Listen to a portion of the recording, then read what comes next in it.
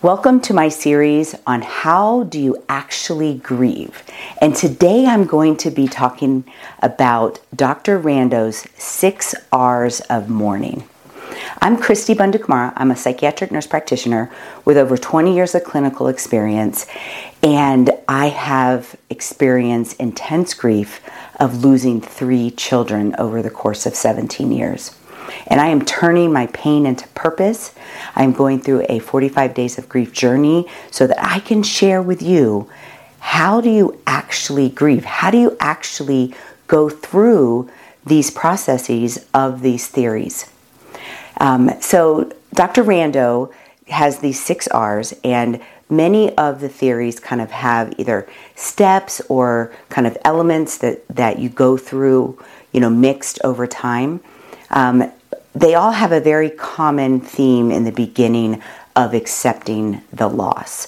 And I know even with the 5 stages of grief and that initial denial. But also, sometimes that actually takes a little bit of a step. Like you can physically and intellectually know that that person is gone. But what they're talking about here in recognizing the loss is like that acceptance, the acceptance of now I've got to go through pain and change. And change is hard. Pain we often avoid. Change is hard. So that first R in Dr. Rando's theory is to recognize the loss. The second is react. And I would be kind of careful with this word react because, typically we want to have some control over our reaction. But a lot of this could also be cultural. And I'm also going to go through kind of cultural practices of grief. Unfortunately, for me, because I am actually a very emotional person, but obviously in a white culture where we feel reserved, that we have to kind of stay in control of our reaction. When I was a missionary in Haiti, I went to a Haitian funeral, and the outpouring of pain and grief at this funeral was eye-opening to me. One, the way that people experience grief, but also just that freedom to let it out.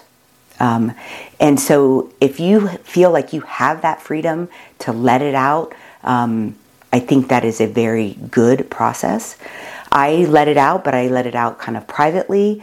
And if you're following my grief journey, you'll see, I even kind of punch on a punching bag sometimes, walk. We do need movement to kind of process that grief. But I think what happens in all cultures is when the grief period is culturally over, which I would say in this culture, in the American culture, a couple weeks of, not being able to function is perfectly acceptable. But after that, there's this expectation to get back to work, to do your responsibilities, to be grieving on your own. And then even from the DSM criteria, grief is supposed to not be impacting your life after 1 year. And those of you that know that you have experienced intense grief, that's not possible.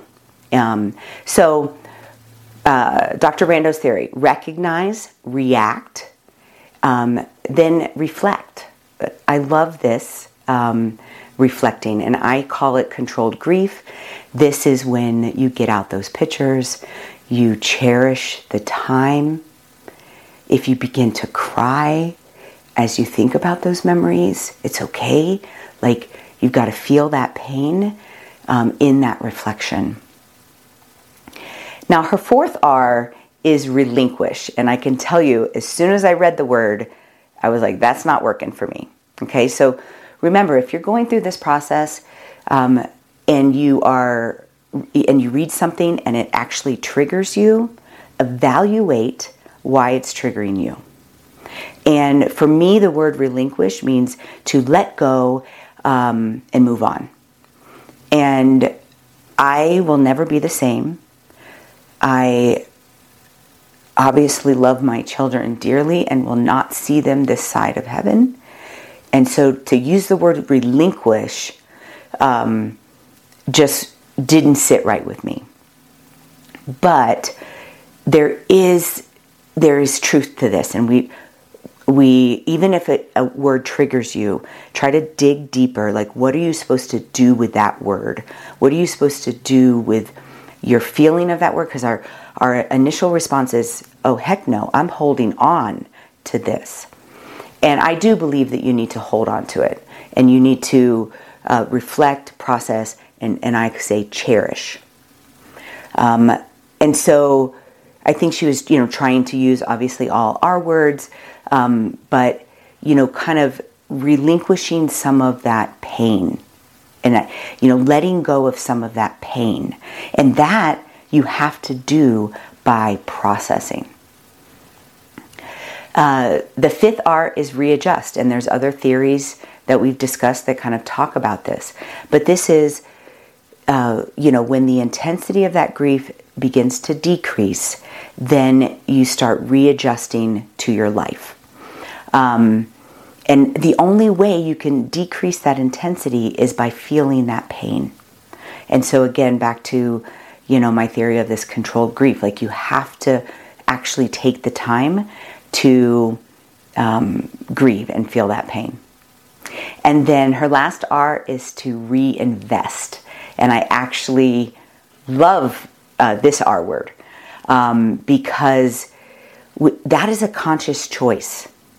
And I know there's many people who have lost children that follow me, and the pain is so bad we get into maybe even clinical depression.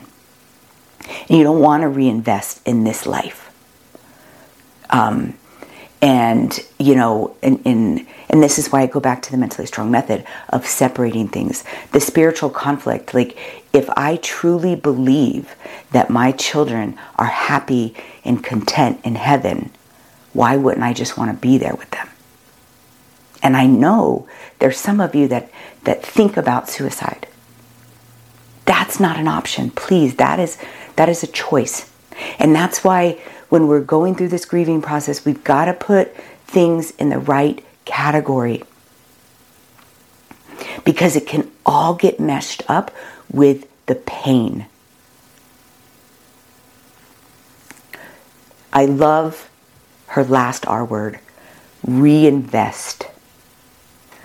After you adjust to life without this person, you actually take the time to reinvest in your next chapters of your life.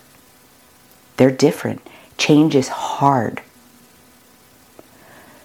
But the choice to reinvest is yours. So, review of Dr. Rando's theory: recognize your loss, react, reflect. That goes along with my theories of controlled grief. Relinquish some of that pain. Okay? So I'm going to kind of change this. It's like relinquish some of that pain so that you can readjust and reinvest. The best word in her 6 R's is reinvest. Figure out how to invest in your next chapters of your life. I believe that you are mentally strong.